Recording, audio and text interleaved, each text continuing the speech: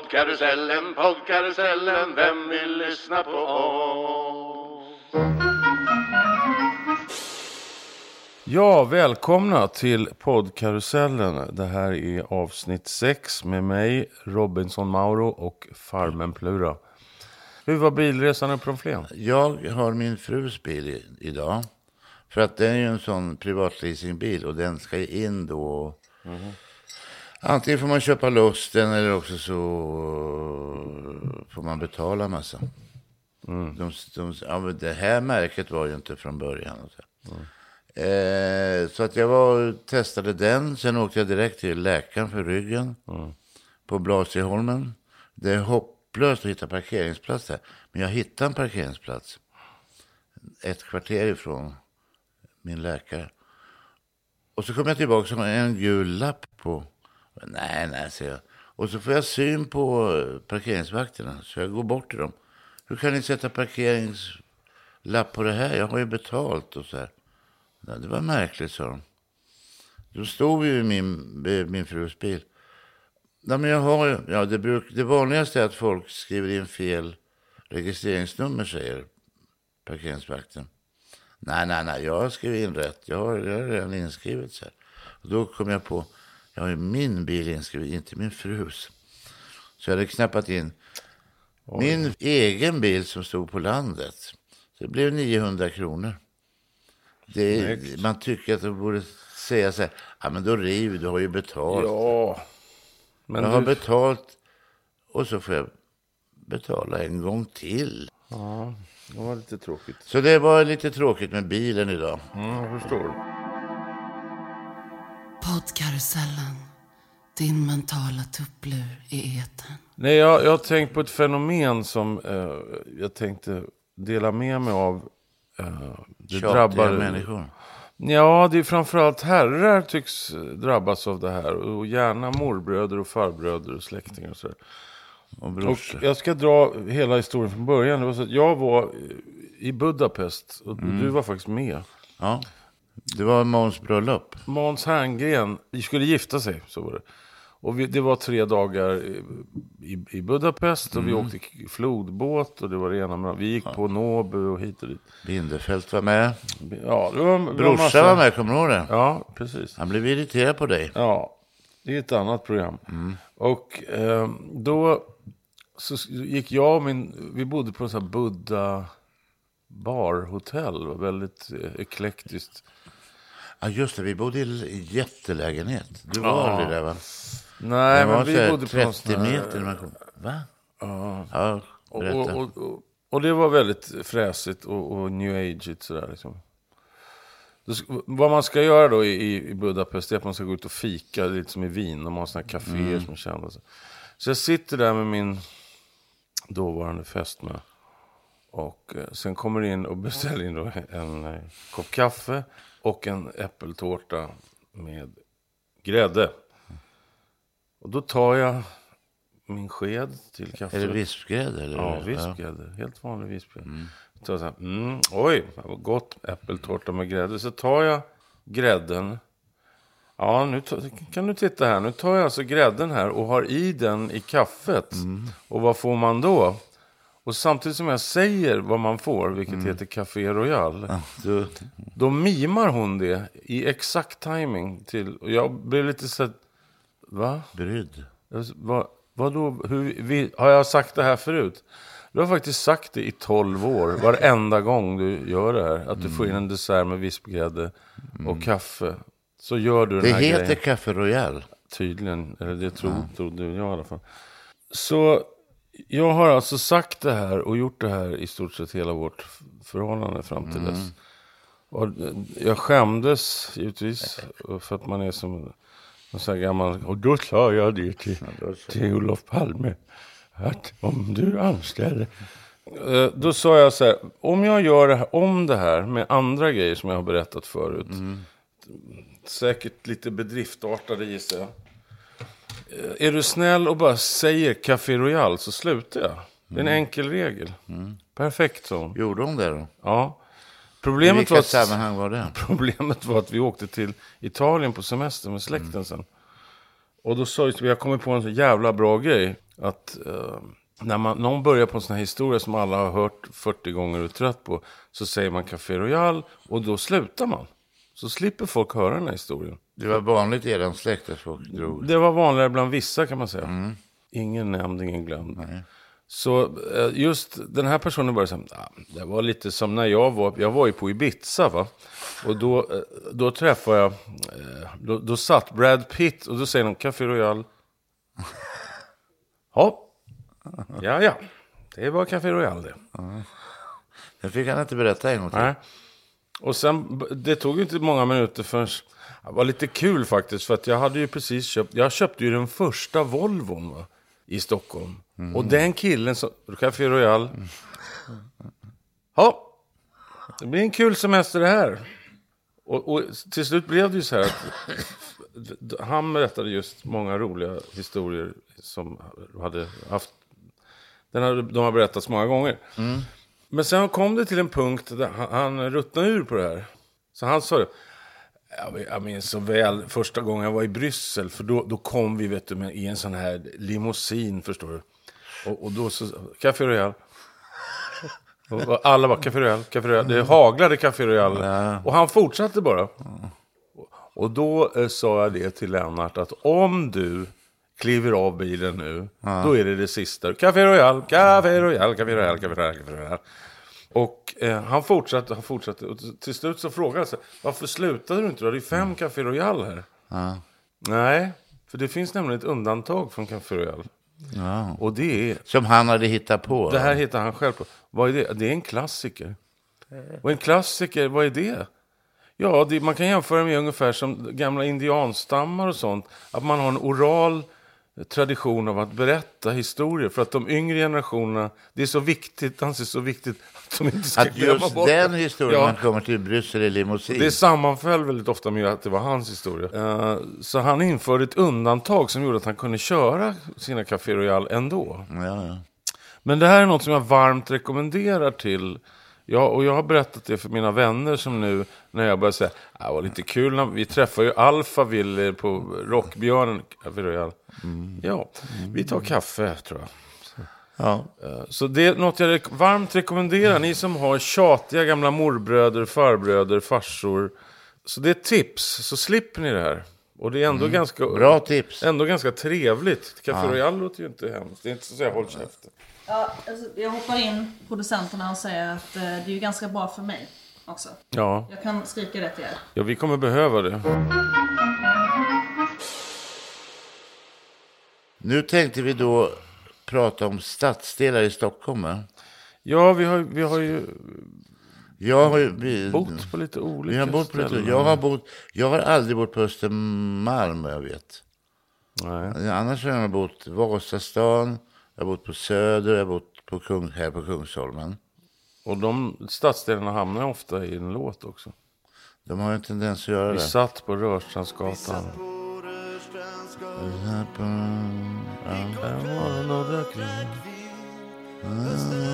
Fyllde våra hjärtan, två älskande var vi, och väskan är redan packad. Det var länge sedan jag uppträdde. Men där använder du också, du tar i friheten i den låten, att det här, varför lämnar man dem som älskar, jag kommer aldrig att förstå. Nu rullar tårar ner för kinden när jag kör ut genom Södertull. Utanför Södertull, Ja, vilket är någonting som inte finns i Stockholm. Nej, det är Hornstull jag menar, va? Ja. Men vi satt och gjorde körpålägg i en liten studio. Fulla för kärlekens skull heter Konst den och här. ramar, ja, fulla för. Satt på Konst och ramar på Söder. Gjorde körpålägg och sånt där, lite blåspålägg. Och det är en sån här Söderkris som hör den. Så kommer den texten. Nu rullar tårar ner för kinden när jag kör ut genom Södertull. Då vänder han sig tidigare. Vad fan är Södertull för dem? Och jag bara satt så här bakom och höll på att sjunka genom jorden. Norrköping. Norrköping. Jag visste inte där. Nej, men det är ju... Jag trodde... Du skaldade. Jag skaldade. Ja. Det blev... Hornstull blev Södertull helt enkelt. Ja. Men annars har väl Söder... Ja, då har jag bott på Bondegatan, hörnet Bondegatan, Borgmästargatan. Det är Vitabergsparken i princip. Ja, det är nästan Vitabergsparken. Ja. Det var då det låg 2 fiskaffärer på Borgmästargatan. Det var ju jättebra. Ett brödrapar hade den som numera är, vad heter den? Café Nissa heter det, va? Där låg det ju en fiskaffär förut. Okej. Som 2 bröder hade. De hade aldrig seglat hela sitt liv. De köpte jorden runt segelbåt och seglade jorden runt. Oj. Sen har jag aldrig sett dem. Jag vet inte vad de tog Det var det vägen. De sista. blev väl kvar i Söderhavet kanske. Sen låg det en fiskaffär lite längre ner, nästan nere vid Folkungagatan på. Okej.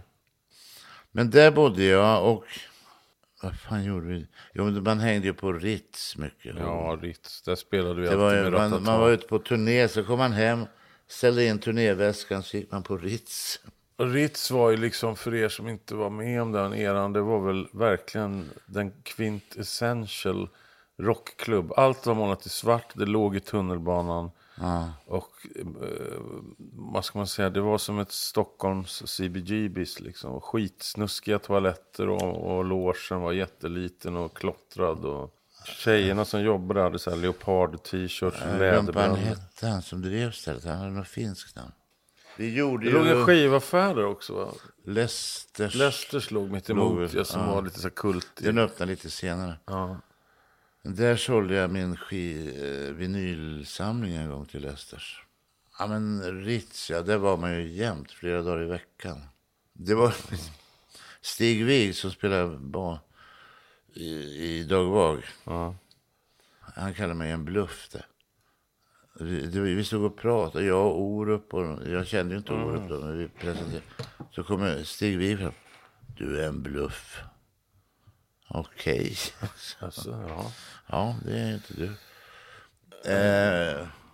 Lilla Paris på Regenäsgatan hängde man ju på.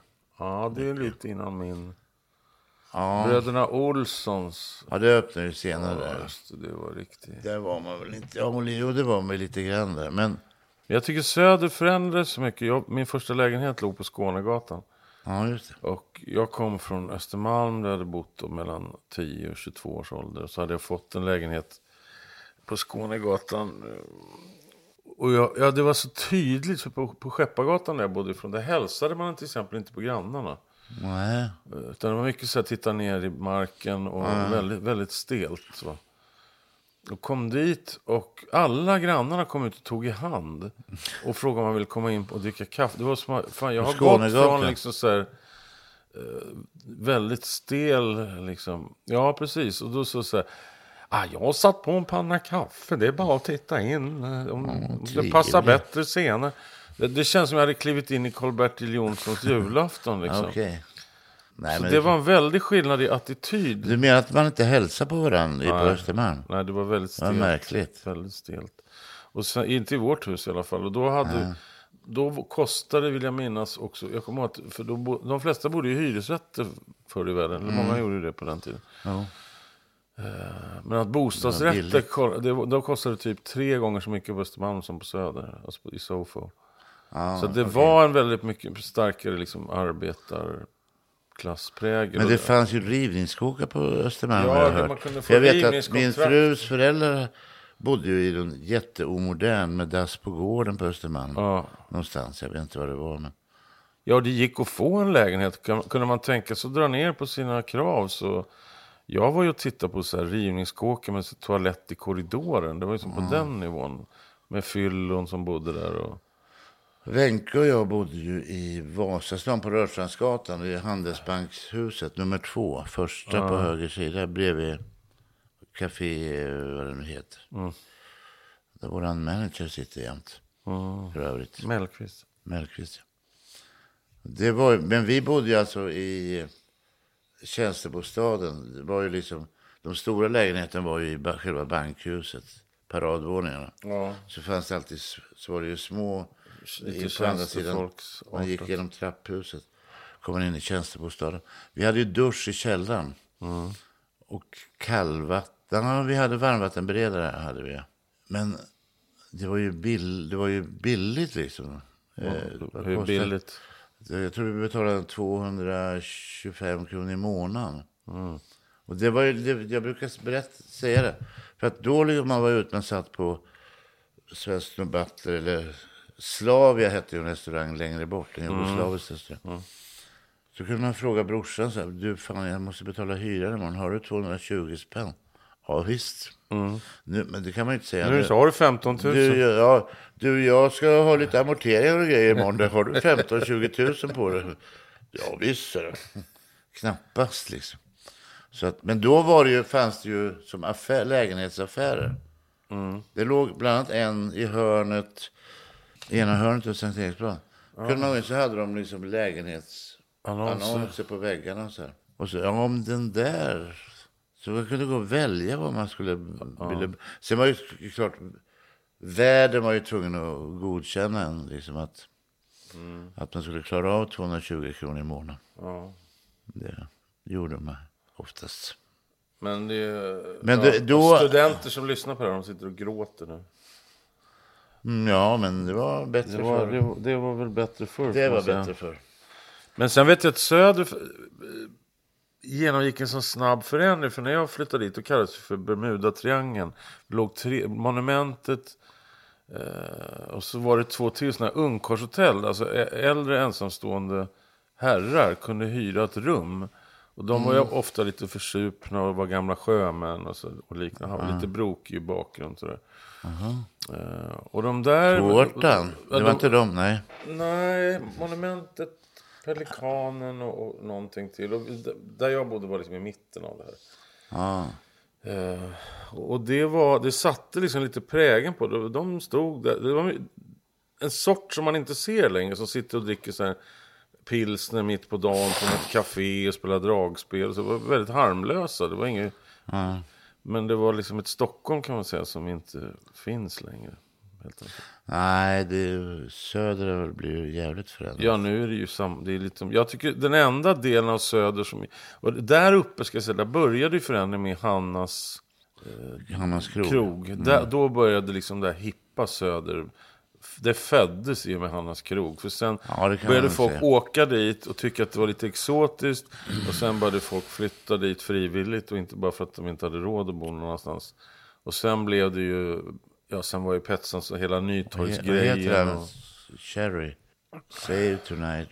Eagle Eye Cherry. Eagle Eye, han spelade väl in en video där han gick på Bondegatan. Min gitarr är med. Ja, det ser man.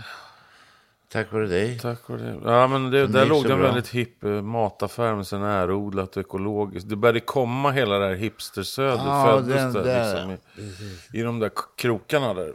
Då hade väl jag flyttat till Kungsholmen när det blev så jävla hippt. Ja, det tror jag nog. Och sen så fort man flyttar därifrån så blir det hippt. Ja, men det tar vi med oss. Nu har Plura flyttat, nu jävlar ska vi ha kul.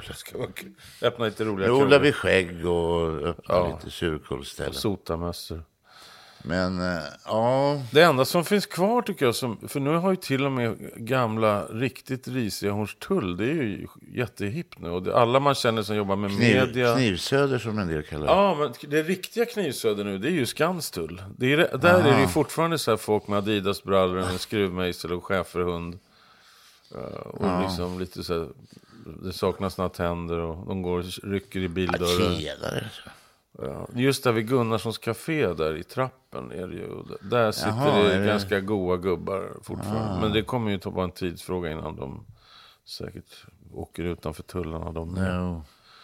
Men Östermalm var ju rätt intressant för att det var så himla olikt dagens Östermalm, för att det var mycket mer vanligt folk som bodde där. Nu har ju Östermalm, allt är ju bostadsrätter. Och bostadsrätterna, i och med att det blir bostadsrätter så är allt topprenoverat och det är fina hissar och allt. Om du tittar på en bild på Östermalms torg från 1974, då ser du att det finns fasader och sånt där liksom putsen har släppt och man ser tegelstenar och det är små butiker, det är så här Svenssons damtrikåer och Folkan teatern som låg där på Östermalm. Ja, det var det väl, ja. Precis. Och Kardemumma hade föreställningar. Och sen fanns det Östermalmskällaren som var sånt där jättefint köttbulle och lingonställe där. mitt emot Hedvig, Eleonora. Och Jungfrugatan, där fanns ju till och med sån squats där folk hade ockuperat hus. Var det grevar som ockuperar eller? Nej, det var vanliga människor som bara insåg, här bor ingen. Vi tar vår shit och Vi vill också vara grevar och baroner. Ja. Det ockuperar. Men vi har inte kommit till vår favoritstadsdel. Kungsholmen. Det var ju lite roligt. När jag flyttade hit. Ja, men det var ju när jag bodde hemma hos... Nej, jag bodde hemma hos dig. Ja. Ja, det var det hemma i ditt arbetsrum. Ja. Det kommer du ihåg. Kommer ihåg så det... Som det var igår. Ja, jag kommer ihåg, jag vaknade på golvet där och tittade upp. Vad fan är jag? Och så här Roland-syntar och sladdar och grejer ovanför. För en liten kille från landet, det måste varit spännande. Ja, det var spännande. Ja, det här har vi redan pratat om. Aha. Men Kungsholmen, när jag flyttade dit... Det för var jag ju är född alltså- på Kungsholmen. Så... Det var någon som sa att det var den stadsdel i världen, eller den plätt på jorden där det bodde mest pensionärer per capita. Ja, just den det. Det tiden. kallas ju för Käppholmen. Ja. Nej, men Kungsholmen har ju funnits... Det var ju denna landsbygden. Det var ju en filial till Gråbrödraklostret. Det är ju så här munkar I Gamla stan. på Riddarholmen. Låg de. Ja, just det. Så att de fick vara här och köra sin grej. De odlade och mediterade och vad de höll på med. Just det. Och sen så donerade drottning Kristina Kungsholmen stad för att den skulle bli en riktig stadsdel då. Men under den tiden, om vi drar fram klockan till... Jag kommer ihåg att när jag flyttade hit, jag är född på Kungsholmen och bodde mina första tid i livet på Fridhemsgatan. Jag trodde det var... Okej. Och sen flyttade ni till... Var inte Borås och allt möjligt? Ja, sen var det en liten detour där för farsan fick ett jobb och jag baxades iväg till Rom en period också, så det var lite oklart. Men Jag visste jag inte. Rom visste jag inte. ja, bodde med min Och sen var farmor det och farfar. där... Vad heter den förorten? Salem. Salem, ja. Just det. Och sen flyttade vi till innanför tullarna då. Där din 72. pappa hade en båt i ditt sovrum? Eller era sovrum? Ja, det var senare. Ja, okej. Men det, Vi det var spelar väl ingen roll. apvakt, kommer jag ihåg. Du är väl det mest starka. Apvakt, ja. Det är man ju ofta. Kan ni ta hand om vår apa i 2 veckor? Den vände... Visst, det var sådana här radhus man byggde själv. Så vi hade all målarfärg i ett rum. Som apan hittade. I det rummet kom någon på den ljusa idén att där ska apan ha sin första kväll. Okej. Så det satt ju en röd apa. Ja. Så hade jag öppnat alla de där och haft målarfest. Ja, det var en konstig historia. Men Kungsholmen, kommer jag ihåg, 86 flyttade jag hit till Linnedalsgatan första gången. Och det var ju slående hur lite liksom affärer det fanns. Att skulle man handla julklappar då så här, jag måste åka in till stan. Ja, det fanns väl... Det fanns ingenting. Ett Coop fanns det borta vid Sankt Erik och Flemming. Som var jättedåligt. Nej, men så att det var en jävligt död stadsdel. Men jag tyckte samtidigt att det var så fint. Till exempel. Det var så fint att det var så mycket grönt och vatten överallt. Och man jämför med Vasastan. Där jag hade haft liksom, varit lite sambo lite så här och känt på det. Jag tyckte bara som det var gator som aldrig tog slut. Liksom. Man kom aldrig till någon park eller någon sjö. Och det tycker jag kanske... Ja, det är Karlbergskanalen, Karlbergssjön. Ja, men under hela det här vid Odenplan där, var man än går så är det bara sten liksom. Man får ta sig ut till Haga nästan för att få någon... En annan grej som jag har tänkt på, det är Flemminggatan som är en hopplös gata. Ja, det har alltid varit. Den är väldigt, jag vet när man har cyklat, när man jobbade vad man gjorde, när man cyklade, man skulle cykla hem hela jävla Flemminggatan. Den slutar ju svagt uppåt hela tiden. Och det är så jäkla tungt. Men det går inte att öppna. Det är en hopplös öppna affär. Alla restauranger slår igen. Ja, och likadant affärer som öppnar där. Det finns några konstiga affärer som säljer chokladbiskvier där borta. Och någon sån här nyckel, man kan göra nycklar. Klackservice. Men det är samma sak med Fridhemsplan. Det är sån där, de har gjort om den nu för andra gången. Och den här ska bli en levande plats där folk ska trivas med sig. Jag var uppe och tittade så det är same shit. Man har gjort trottoaren bredare och satt dit en parkbänk. Ja, just det. Det är så kärlek. Fridhemsplan har fått väldigt lite kärlek känns det som genom åren. Det finns ju en basist som heter Backa Hans. Han bodde ju vid Fridhemsplanet. Det var någon gång när jag flyttade dit eller något sånt där. Träffade jag honom. Han var överlycklig för han hade hört det. Nu skulle de bygga om Fridhemsplanet. Det skulle bli så grönt och fint. Ja. Tji fick han. En bit motorväg med... Men det fanns ju till exempel en fiskaffär nästan nere vid Skelegatan som gick i konkurs. Det var ju jättebra att ha en fiskaffär, va? Ja. Den gick i konkurs. Eller den försvann. Det kom en ny fiskare, några optimister. Den höll väl i en månad kanske. Nu ligger du igen på Kungsholmsgatan där, Axelssons. Ja, den har ju legat där i alla år. Men de säljer inte så mycket fisk, det med skaldjur, va? Och cyklar. Det är affären, hej. Ja. Hej. Affären bredvid menar. Nej, men så jag tycker Kungsholmen har... Varför jag gillar det är för att jag tycker att den har inte det som... Jag jobbar ju mycket i Sofo nu, eller har gjort med Plattan och så här på Södermannagatan och Nytorget, att det är ju väldigt hippt. Man tänker nästan på morgonen när man ska åka dit liksom att så här, nu gäller det att ta på sig något balt om vi ska gå på Il Café på... Gör som jag tar på mig. Jag gör som du. Jonathan Unge-dressen. Ja, Jonathan Unges uniform. Medan, och Östermalm var också så där. Jag bodde i 8 år på Östermalm innan jag flyttade tillbaka hit. Det var också så att det var som att man inte kunde vara lite hur man ville, utan man träffade alltid på någon jävla Östermalm tycker jag alltid journalist och det satt så här, mycket kufar, va? Eller så egen egenart eller så här, som lever på räntor eller som har bott där sedan 1900 för korta byxor och trasiga skor och... Jag vet ju Måns han hatar Östermalm. Han är också, vi växte upp samtidigt och inte så långt ifrån varandra. Vi var ju där och gjorde ett inslag på Östermalmshallen. Ja. Han gick ju bara och svor så hela tiden. Ja. Jävla skitställe. Men sen kommer jag ihåg att när jag flyttade dit, och då kom ju vi från liksom Botkyrka kommun, Salemstaden. När man blev hembjuden till kompisar och sånt där. Det kändes som man var på Nationalmuseum. Det var en kompis som bodde på Strandvägen. De hade så statyer i marmor av så gamla romerska och grekiska gudar och äkta mattor och hela hissen var ju så här jacaranda, och det kändes som att wow, det här var ju liksom jag tyckte det var helt fantastiskt liksom att man kunde bo så överhuvudtaget liksom.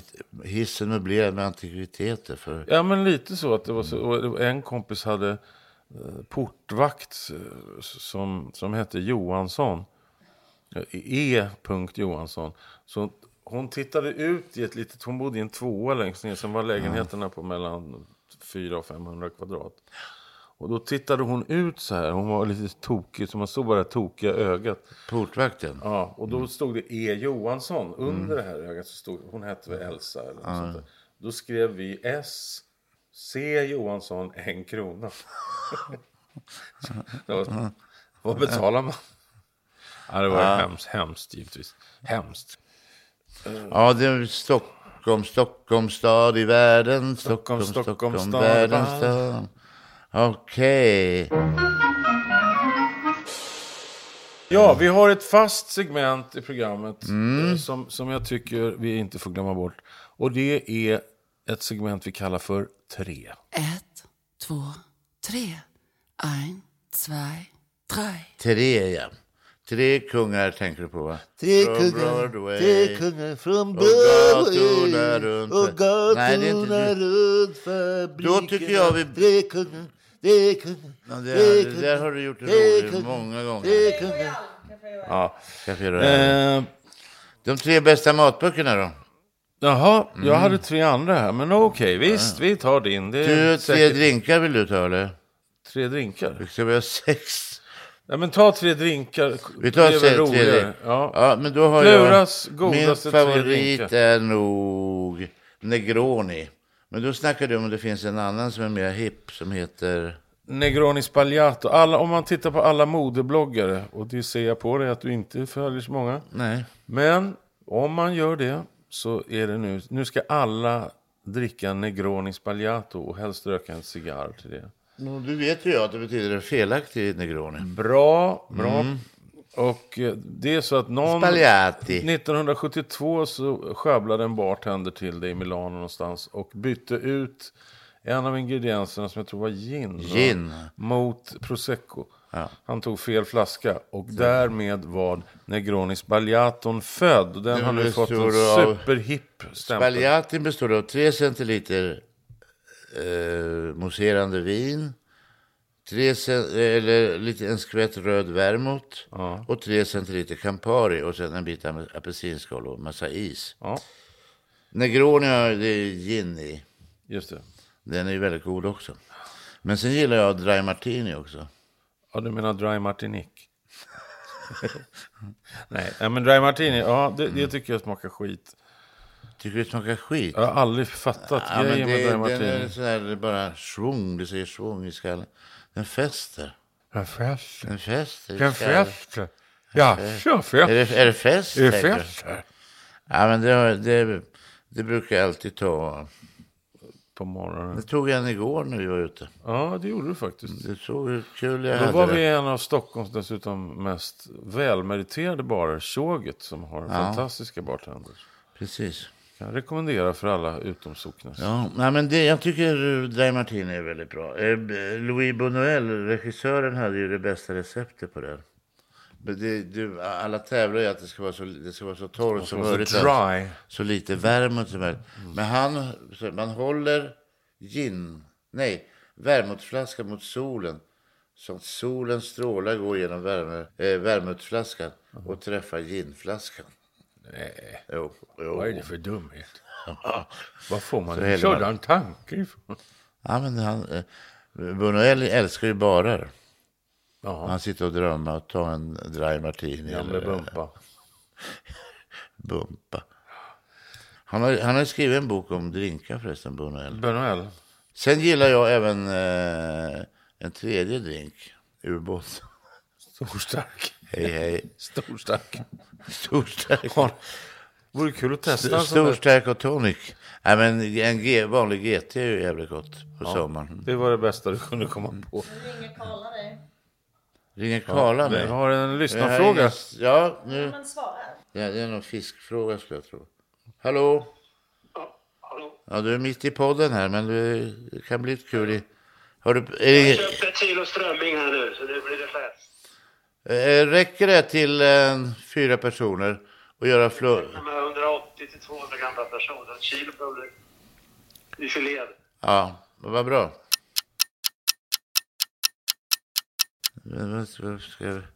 Är det bra att veta? Vad var klockan? Det kanske var det.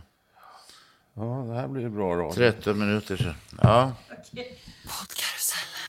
Läser du allt? Nej, inte så. Vad följer du? Jag pratar om att jag följer lite såna här lifestyle-konton på Instagram. Såna här som skriver om mode och sånt. Och vad följer du för konto? Inga. Gör du inte? Konton. Ja, mitt lönekonto menar du, eller? Det är ett... Hallå, var har jag kommit? Hallå? Nej, men vad fan. Nej.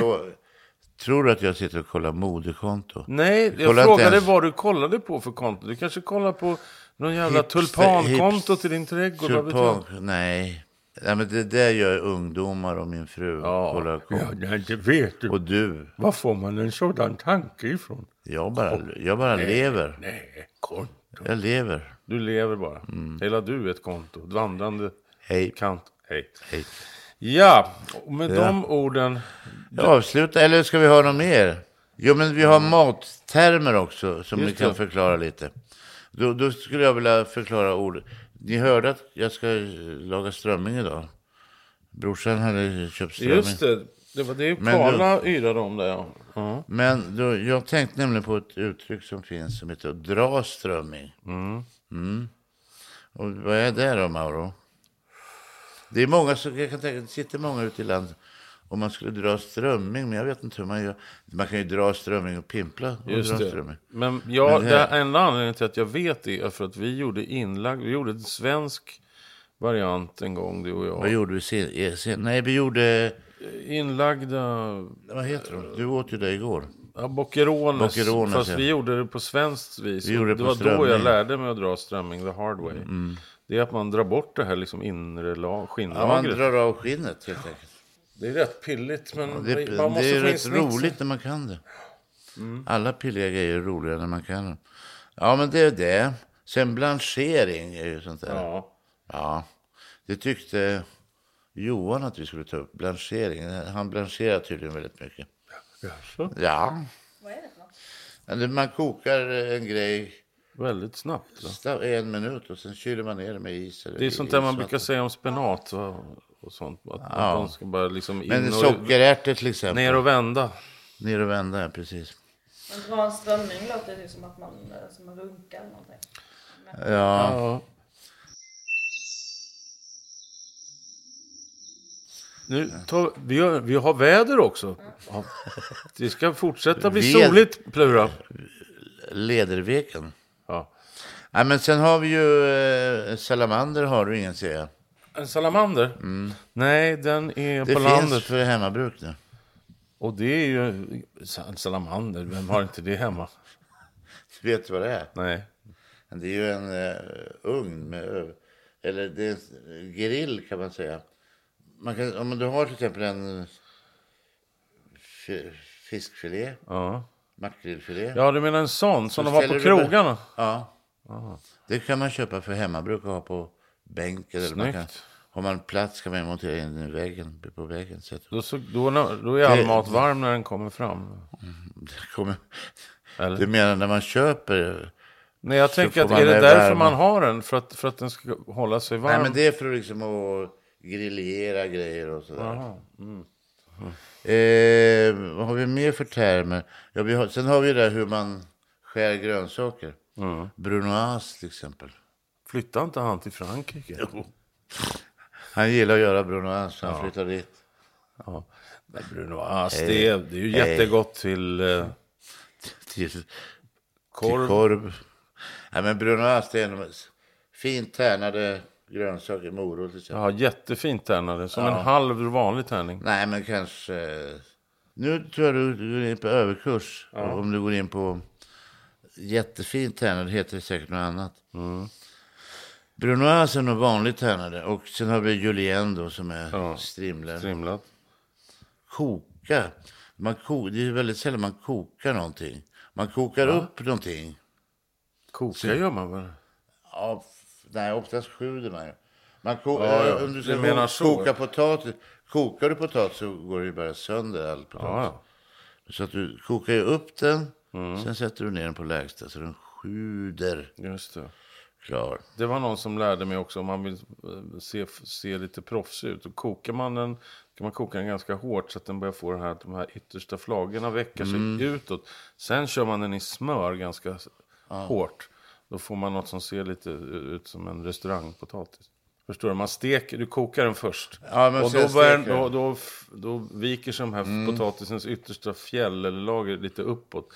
Steker du på det då i smör så ser det lite så här proffsigt ut. Ja, men jag brukar göra, man kokar potatis. Sen häller du i smör och socker. Sen skakar du kastrullen så den går sönder. Och så är ugnen en timme. Snyggt. Så blir En timme? Ja. Så blir den så här knaprig. Och det är väldigt gott. Ja, det har vi tagit. Det var veckans mattermer. Mathörnan med Plura och Mauro. Ska vi ta de 3 bästa matböckerna också? Ja, När vi ändå håller på med 3. Ja, varsågod. Vi ska... Ja, om du ska ta mina. Den absolut bästa matboken är Blå forell och svart tryffel. Det är Josef Wechsberg som har skrivit. Han hade, jag tror att han är ungrare. Flyttade inte han till Frankrike? Nej, ja, och senare han flyttade till USA. Bodde mycket i USA på slut.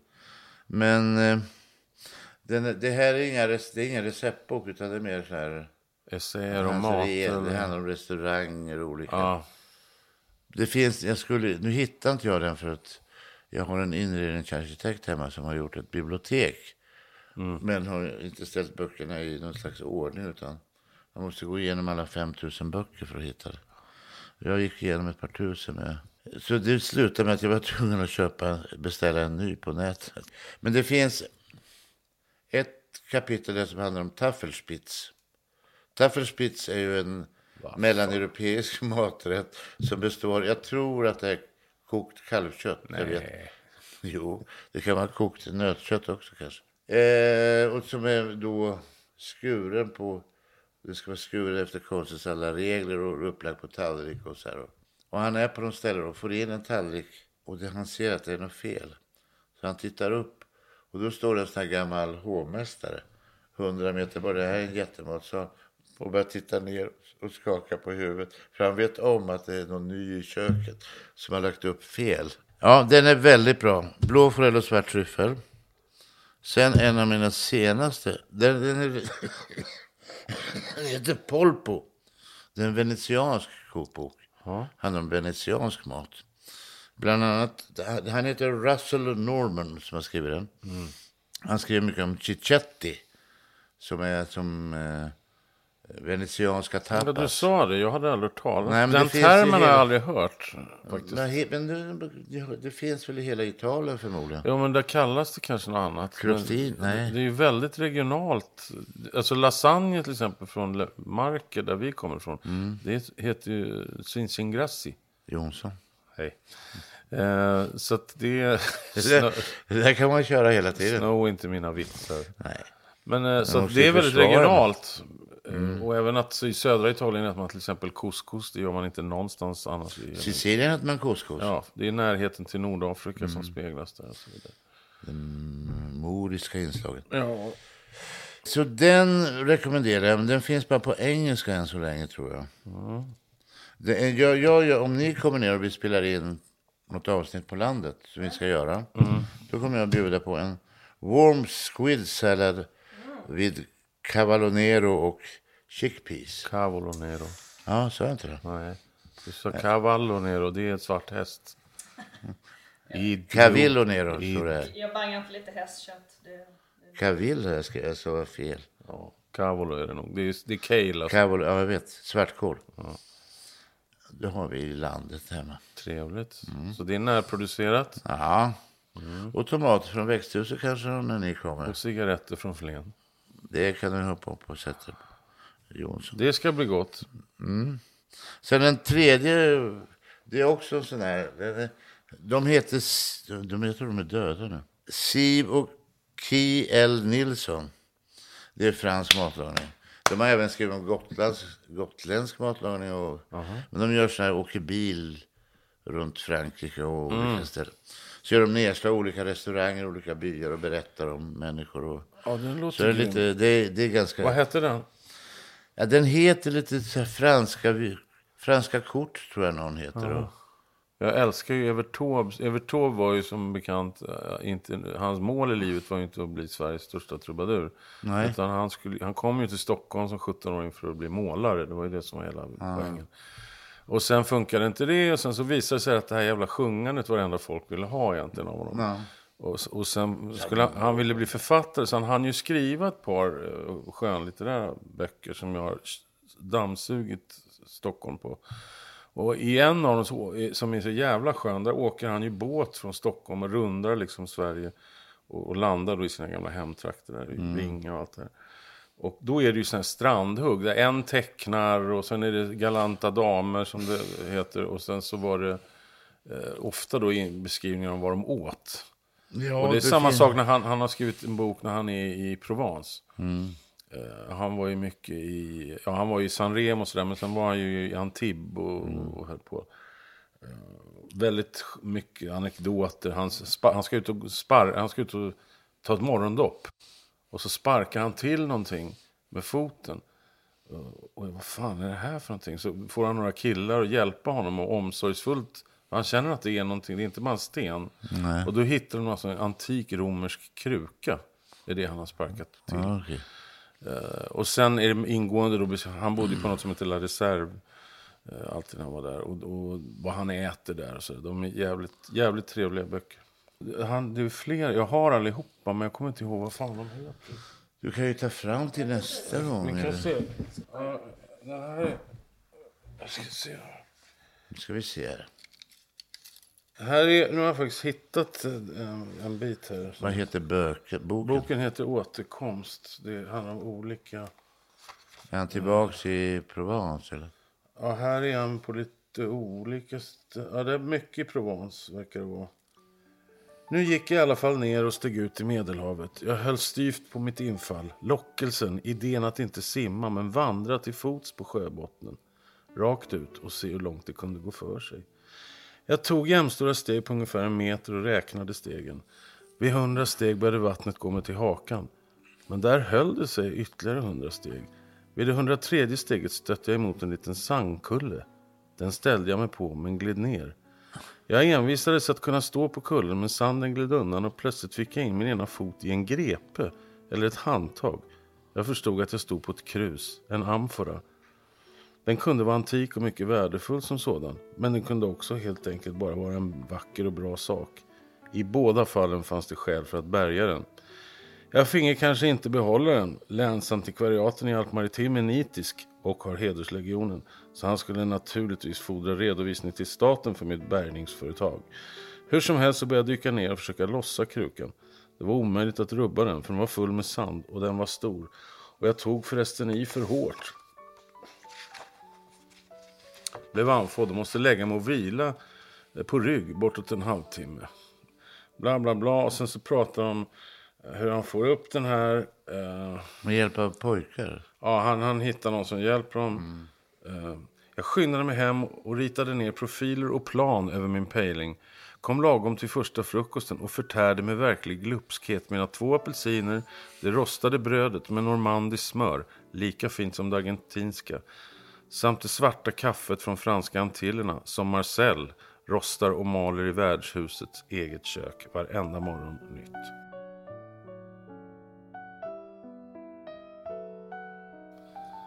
Ja, och så där håller han på liksom. Ja. Men det är mycket såna här små anekdoter och han äter och han åker hit och dit. Jävligt skön bok. Han äter och grisar. Han har det gött i Frankrike över tåg. Återkomsten. Poddkarusellen. Ja, vi ska avsluta dagens program med en låt av Olle Adolphson. En gammal Kungsholmsbo. Ja, Olle ja. Om hans kompis, barndomskompis. Vad heter han då? Sigge Skog. Sigge Skog heter han. Det har du rätt i. Det hade jag tappat här i rårasket. Men vi får se om det blir med Olle eller om det blir med Håkan Hellström. Båda, det är många som har spelat in det. Men båda är bra. Den är bra med både Håkan och Olle. Det är jag som ska bestämma. Det är Malena, höll jag på att säga. Det är Malena. Matilda. Amanda, Pippi Långström. Och...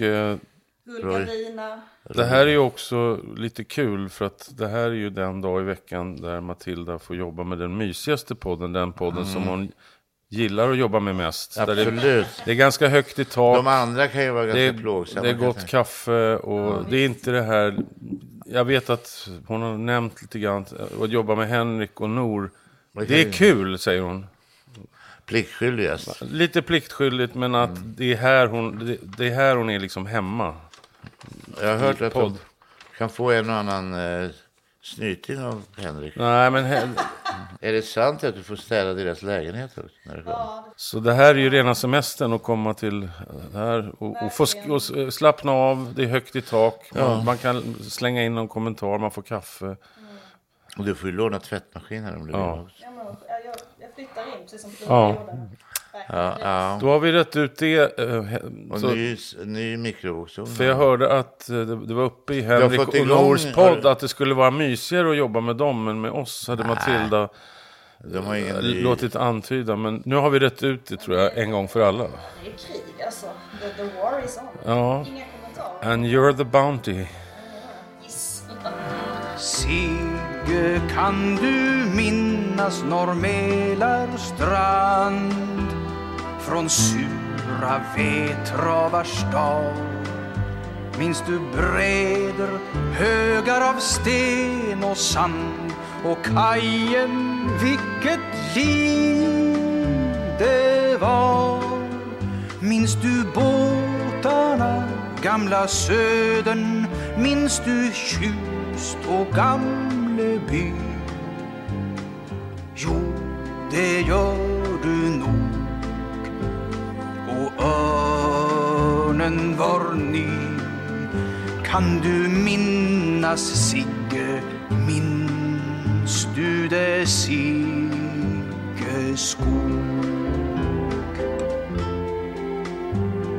Sigge, minns den mört vi har metat mellan gistna skutor som sov?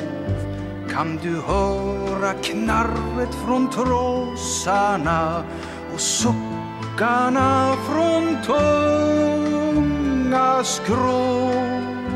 Och till oss kom lukten av vatten och av rök och solvarmt trä.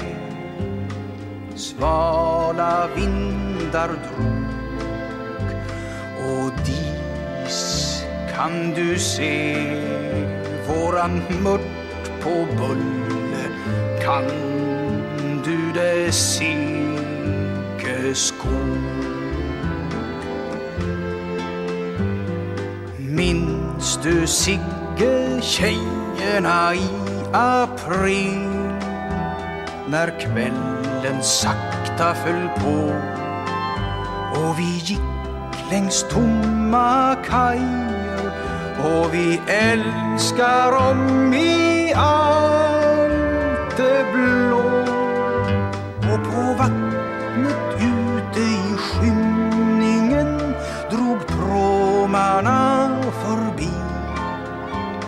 Minns du Sigge skog och måsarnas skrik? Kan du minnas Sigge, minns du det Sigge skog? Sigge, kan man minnas vad man har känt när bara bilder finns kvar? Eller ljuger jag för oss bägge som jag ljög dig full i gamla dag? Jo, visst var det så som jag minns det, visst, fast på något annat sätt. Ja, det var det nog. Man minns aldrig rätt. Kan du minnas Sigge, minns du det Sigge skog?